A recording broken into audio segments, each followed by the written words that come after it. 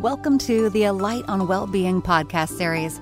As life at home and at work converge, employee well-being has never been more essential to maintaining high-performing organizations. At Alight, well-being is at the heart of how we operate and serve our clients. We believe in the connection between a healthy mind, body, wallet, and life, grounded in inclusion, so that all employees live their best life at home and at work. We're glad you could join us today to learn the latest and greatest on employee well-being. Let's get started. Welcome back to the Alight on Wellbeing podcast. Today is an awesome day. You know, it's not that just kids are going back to school. We recognize that's happening, but we also know there are so many organizations thinking about open enrollment. I know, right? For the typical employee, probably not front of mind, but for the typical benefits administrator, we are in crunch time right now. And so we thought we'd help. And we've been doing benefits for like almost 40 years here at Alight. And so we thought, let's bring some of our best experts and get their point of view at this crazy time of the year. Karen and Laine. Laine, why don't you introduce yourself first? Great. Hi, I'm Laine Thomas Conway. I am our engagement services strategy thought leader here at Alight. I've been here about 18 years and excited to share with you kind of the employee perspective today. I'm actually kind of our voice of the mindset study here, which is our kind of seminal study around employee perceptions around their employee experience and their well-being. We've been doing it for 13 years and excited to share with you some data and some insights from our clients as well. Awesome. Love it, Laine. Karen, how about yourself? Well, hi, everybody. Thanks for having me today, Matt. I'm Karen Frost, and I have been doing enrollments for as long as I can remember. Been with the firm for decades. I lead strategy for the health business, and I started out actually processing enrollments for very small clients early in my days. And so it's a very important topic to me. And as Laine and I have talked about these topics for years, we love to come at this sort of from three angles. Like, what is the employer's benefit strategy? How are they communicating about that? And then how are they enabling the employee to do that enrollment or what you might call benefits delivery? And so we present often on these things together, and it is just, we're going to have a lot of fun talking about how we can help with enrollment today. I love it. Fantastic. So let's set the scene a little bit for those that maybe are listening to this that are not, benefit administrators or dealing with major impactful changes right now to their benefits or breezing through this because they've already got everything locked and loaded, Karen, and they're getting to we love enjoy. Those clients. Yeah, we love it. You're done already. They're getting to sit on their boat for the second half of August. But I guess both of you, I know how you regularly interact with, employers, I would say big and small, because we have a very broad reach of employers that we work with. And, I would say, what are you seeing out there? But I think it's probably better to say, what would you expect kind of folks that are listening to this, those organizations, what are they focusing on right now, Karen? Yeah, so it's I actually looked at our book of business to just, see what was going on. And we all keep referencing COVID, but I promise I'll try to only do it once. And what COVID did for benefits was it put a lot of stuff on hold. And so we didn't see a lot of plan changes over those prior couple of years. And so this year's the year. We see about 40% of employers making fairly significant plan changes, and then another 40% making sort of small to big changes. So that's the clear majority making changes in their plan. Why are they doing that? Yeah. Well, costs are going up. And so, a big important reason that employers and all of our listeners are making their plan changes is offer really good benefits in a cost-effective way. So that's number one. And then the other piece, and Laine may hit on this a little bit more, is meeting employee needs. And so we heard a lot of mental health needs and other things. And so this is the time of year through plan changes that employers can address some of those. And so I would say those are the couple reasons that I see such a big push for plan changes for this year. Yeah, Laine, are employees, do you think, expecting big changes, or what are they kind of thinking now as they're starting to think to the fall and think to open enrollment? Well, I think we can safely say that probably none of them are thinking about open enrollment quite yet, unless they are truly a benefit geek, like the rest of us. But when that time comes, right, I do think that cost becomes such a big consideration for them, right? When in our latest mindset study, right, we asked some questions around like, are you more concerned, due to the current kind of economic uncertainty, right? And we do see that on the rise, right? We see people, reducing their long and short-term savings. We see them regretting healthcare decisions based on costs and jumping into treatment without kind of researching it. So we know that when that time comes and the focus becomes on that for employees, right, that cost is always a driver, and probably even more so this year. No, I completely agree. I know there's so many other factors, going along with that uptick in cost that we see across kind of general an employee's ecosystem of all the things they need to spend money on. I absolutely can recognize, where that point of view would come from. Laine, I think you said you're only going to use the word COVID one more time. I get to use it, right? Do we each get a one COVID card? But I think it is really relevant because I think it represents a point in time that a lot of, I don't want to say crazy happened from a benefits perspective, but a lot of attempts to support employees, kind of dollars be damned, so to speak, happened. And they were trying to figure out anything they could do to support their employees, but also themselves, because every employer also every benefit administrator happens to also be an employee. I bet that shocks both of you. But, kind of as we think about that kind of through and now after the pandemic, I think there was this kind of rise of the era of an employee. We see it in a lot of different places, even from, the how people are switching jobs, switching organizations, et cetera. And I know that each of these companies is trying to be more competitive in their hiring and more competitive in trying to retain a lot of their high quality talent, Karen. Some of those companies have added more options. I think there's some other employers that are feeling the financial pressure and they've reduced the number of offerings they have. I know we just did a Burson survey that said, more is not necessarily better. Kind of what's your take on what you're seeing with the clients that you work with on kind of the trends of are we seeing more benefits? Are we seeing better benefits? Are we seeing less benefits? And how they're competing with each other for those employees? Yeah, so maybe let me simplify it to start, and then we can get into a little more detail. So I think you hit it on the head in terms of there was a lot of spending during the pandemic that is being reevaluated, and the budget is the budget. So now we're seeing employers say, how do I get my most value out of the budget dollars I have? Because I may or may not be able to increase budget by very much. So some of those programs that they offered during those lockdown periods, they're reevaluating and saying, do I need all of those different pieces, or can I take some of my existing vendors and use those to cover three things instead of just one? So we definitely are seeing more consolidation around those programs that wrap around the core benefits. The core benefits themselves, I would say the design changes I mentioned a minute ago is a bit of a sort of right sizing of how much choice is enough. How do I meet the needs of employees so that those folks that maybe are at lower incomes levels, a high deductible is not as much of a barrier for them. So I'm looking at it as more of a right sizing of trying to balance individual employee needs with the budget I have and trying to maximize that budget on behalf of my employees. Laine, what do employees think? There's got to be an employee perspective.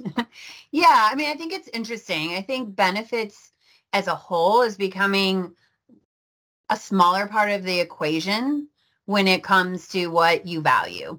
When we ask people why they plan to stay at their organization, benefits 22% last year said that competitive benefits was a reason to stay. That number's down to 8% this year, right? So it's just not the driver that it was. When we ask people who've recently left a job in the last 18 months, why did you leave? Again, 8% of them said it was because they wanted better benefits, right? So it's just not quite the same driver that pay and benefits used to make up 50% of the reason. And now that's down to less than 40%, right? So we're seeing the kind of rise of things that I would say maybe fall outside the core though, right? Those kind of well-being programs, the workplace flexibility, right? And how do you kind of take that total package and really communicate that? So I think that's part of the factor. I think the other part is that from a kind of a talent perspective, right? People are wanting to feel supported, right? And they want to make sure that they can get to what they need. And that's becoming much more critical because otherwise, right, when we're talking about more offerings, right, there's that, analysis paralysis type of thing, right? Where you just get overwhelmed with like, oh my gosh, I'm struggling with X. Do I go to this vendor or this tool, right? And so how do you help them kind of curate and navigate is so much more critical than it was from a pre-pandemic standpoint where there was just, to be honest, so fewer options.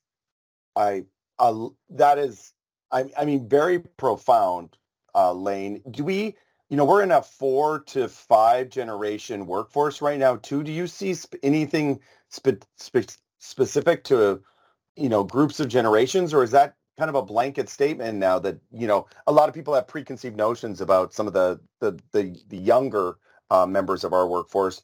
Is that limited to them, or is that kind of across the entire workforce that we're seeing, some of that desire to move kind of past kind of core benefits, that's kind of just a check mark, and it's all these other residual things that they're really focused on. I think that absolutely the data shows that the younger generations, and what I would say a particular focus on Gen Z and millennials are very different, right? Mm-hmm. And so when we look at our data, the millennials, there tends to be, I think they've made it through the workforce long enough that they're a little bit more traditional in their thinking, whereas the Gen Zers are very different, right? And so they really minimize things like benefits much more so than a millennial. So I think that shift is going to continue to kind of play itself out as more Gen Zers enter the workforce. Oh, what for us benefit geeks, Laine, what a fascinating thing to start watching for the next little bit. It's going to be really interesting, especially because some of those Gen Zers, right, are still on their parents' benefits. So maybe that's also potentially a reason. I think that there's all kinds of really interesting data points, but unfortunately for a lot of these companies, we're kind of past the time that they can make changes, or we're at least approaching kind of D-Day for the coming year. I guess for those companies that still have a lot of outstanding items, and I think, Laine, I'm going to start with you, from a communication perspective or a strategy perspective of how to start, really kicking off this benefit season. Can you talk about some of those things that these employers, even this late in the game, should at least be thinking about?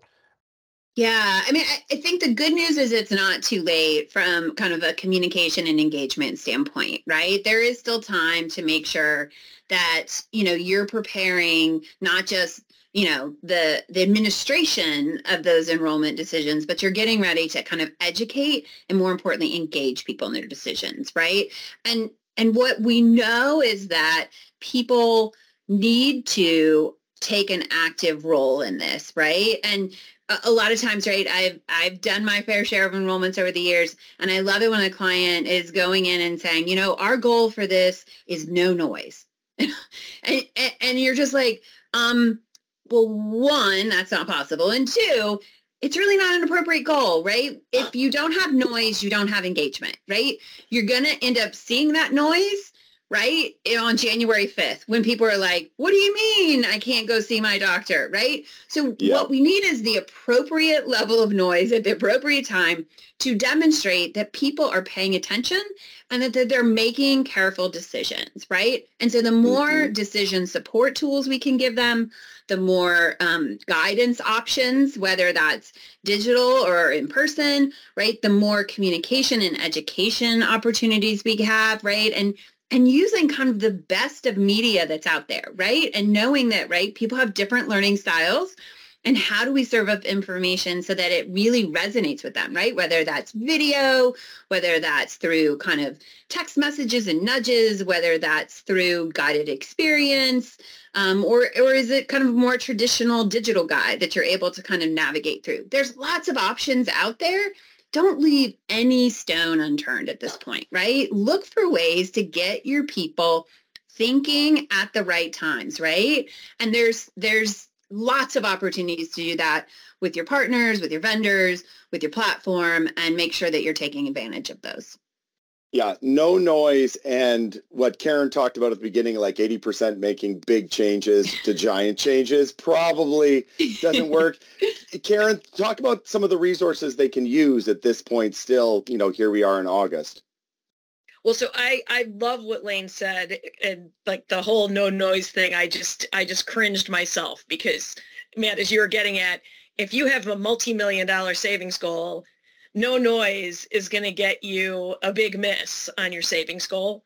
So, communication is that first step, but there's all kinds of tools and resources you can make available. So it might be through your benefits admin platform that has a whole variety of decision support. It might be your health plans who have provider data that helps people choose plans wisely. Back to your point, Laine, a minute ago of is my doctor in the network? You can get that from your health plan. You can get it from your benefits administrator. The tools available on lots of these sites are really important. I love our tools, but I don't want people to think that digital is the only option. More and more, depending on the workforce and what's going on, we're seeing a big uptick in I want to talk to somebody. And so, it might not be an industry by industry thing, and it's more what's going on. So if I have that big multi-million-dollar cost savings goal or whatever the appropriate big goal is for an organization of your size, having those licensed agents that can give me advice is very comforting to a lot of folks. They can explain soup to nuts what the benefits are, why they're important to me, and help me really optimize that package for myself and my family to meet my full benefits needs. And so that combination, back to you, I love the term, don't leave any stone unturned. I think, don't just rely on digital. Consider that human component as a supplement, especially those licensed agents who can really give the advice people need to make smart choices. Yeah, the pandemic locked all of us in our houses, and I think in a lot of organizations, they couldn't keep up via a human with the demand for the services and the questions, and they didn't have answers. And I know they sent a lot of people to digital, and was a birth of a lot of really cool digital tools. But I completely agree, Karen, the desire to talk to somebody and talk through a question that's not through some weird routing tree, it's super important because there's nothing more frustrating than being in that situation where you have a specific question, and because of the quote unquote smart routing, you can't get any smart answers. Is there any other things that employers should think about, Laine, from an employee perspective of where they see value, either with, by the way, personalized tools, more of a high-tech scenario, or really personalized guidance, a high-touch scenario? Anything for employers to think about that from their employee perspective? Yeah, Matt, I cannot underscore enough that it isn't just about offering these things. It's about what's your strategy to get people to use them, right? You have to make sure that you are putting kind of equal weight on how you're promoting these tools, how you're guiding people to these tools, and how I'm going to use the word incentivize, but I don't mean like giving them money to use them, right? But really showing them what the value is, because they will see it once they use it, right? So we ask a lot of questions. We ask a series of questions around different types of well-being communication vehicles, well-being sites and well-being newsletters. We ask around a bunch of different I would call it decision support tools, right? So cost clarity tools and health plan guidance and spending tools and expert support guidance. And then we ask about navigation services, right? So personalized navigation, both electronic as well as face-to-face or on the phone, right? All of those, clinical guidance, all of those things, right? And what we see and has been consistent is that if somebody is just like, hey, do you think this is valuable? Typically, it's somewhere in the neighborhood of like 60% of people would say that any one of those things is valuable, just in and of itself. But then when we drill down and say, do you have it available? And then we ask, have you used it? And we kind of average that out. It goes up to over 82% of people say it's valuable. And for certain things, it's even higher, right? Wow. It's in the 90s. And so what we have to make sure that we're doing is that we're not just saying like, hey, we checked the box. We offered this service, right? Like, oh, our health plan offers this. Like, that's not up to us to push people to it, right?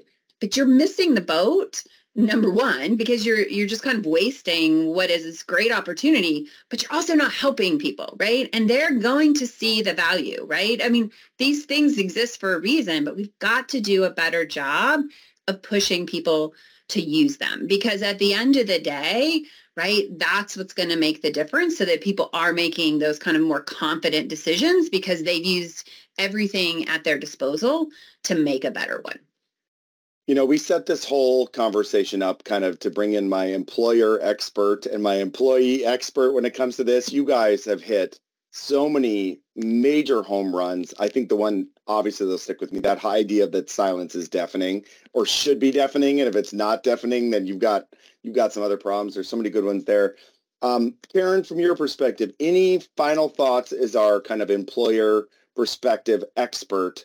Any final thoughts for anyone that's listening? Maybe just one quick thing. And Laine, you sparked this thought with your last answer. A lot of employers, enrollment annually is something that's a big area of focus, and you spend a lot of money on communication and other things. But to Laine's point, it doesn't end there. So as employers are still working on their communication strategy around enrollment, get everybody to take full advantage of, the tools, the human support, et cetera, but then also plan to continue that ongoing communication and engagement year-round, because that's really when people will see the value. So, Laine, I couldn't agree more. We call the annual enrollment sometimes the Super Bowl of benefits, but you got to advertise year-round. Yeah, I love that. Laine, how about you from an employee perspective? Any kind of final thoughts there? Yeah, I think the one thing that I have been kind of combing through the data a lot, and we actually just shared the data, kind of our initial push out and to the public yesterday on a webinar that we sponsored. But the probably the one of the most surprising things is we asked and kind of looked at employees to say, if you're a fully supported employee, right, where you are getting those navigation services, both for health and for financial, where you're having both a well-being site and mobile access to all your benefits platform, to where you're participating in employee-sponsored health plan, right, and in a 401k, right? So that employee that's got the kind of full spectrum of platform support, right, the good news is they have better well-being, right, than the typical employee. So there's like the benefit to them, right? If 51% of all employees say they have a positive overall well-being, for those fully supported, it's 65% of them have a positive overall well-being, right? That's a big difference. But there's also a benefit to you, right, as an employer, right? 78% of them feel often or almost always productive, versus under 70% of the typical employee, right? 71% of them are more likely to recommend their employee to others versus only 53% of all employees, right? So again, like when we talk about how do we help our employees, but also help ourselves, right, with more productive employees who are contributing to the bottom line, right? This is a win-win scenario, right? So investing in these things at enrollment and throughout the year, there's a payoff for both. And that's the best case scenario. Oh, it's truly mutual benefits, if we can double up on that. And for those listening that were not aware of the session around our mindset study that Laine referred to, there was over 1,000 people that signed up. So if you are not one of those 1,000 people, you can find that on alight.com. We'll also make sure that we include it in the notes down below this to make sure that you can get access to that as a listener of the podcast. Laine, Karen, thank you both so much for joining. There was so much goodness here today. I think that there is a lot of insight as you both described that could be taken during benefits enrollment season, but also as people are thinking back, maybe even in mid-spring, seeing kind of cost benefit of their previous enrollments, planning their future enrollment and benefits. I think there's a lot of nuggets here that really should be spark something and give them maybe a little bit of a different perspective than they would have had if they're just kind of trying to solve the problem from the same frame of mind that created it. So thank you both so much for joining me today. And for everyone listening, we look forward to you hearing us next time on the Alight on Wellbeing podcast. Thank you for joining us for the Alight on Wellbeing podcast. Visit alight.com to learn more about how we're connecting work and life for greater well-being. If you like what you've heard, please give us a 5-star rating from wherever you listen.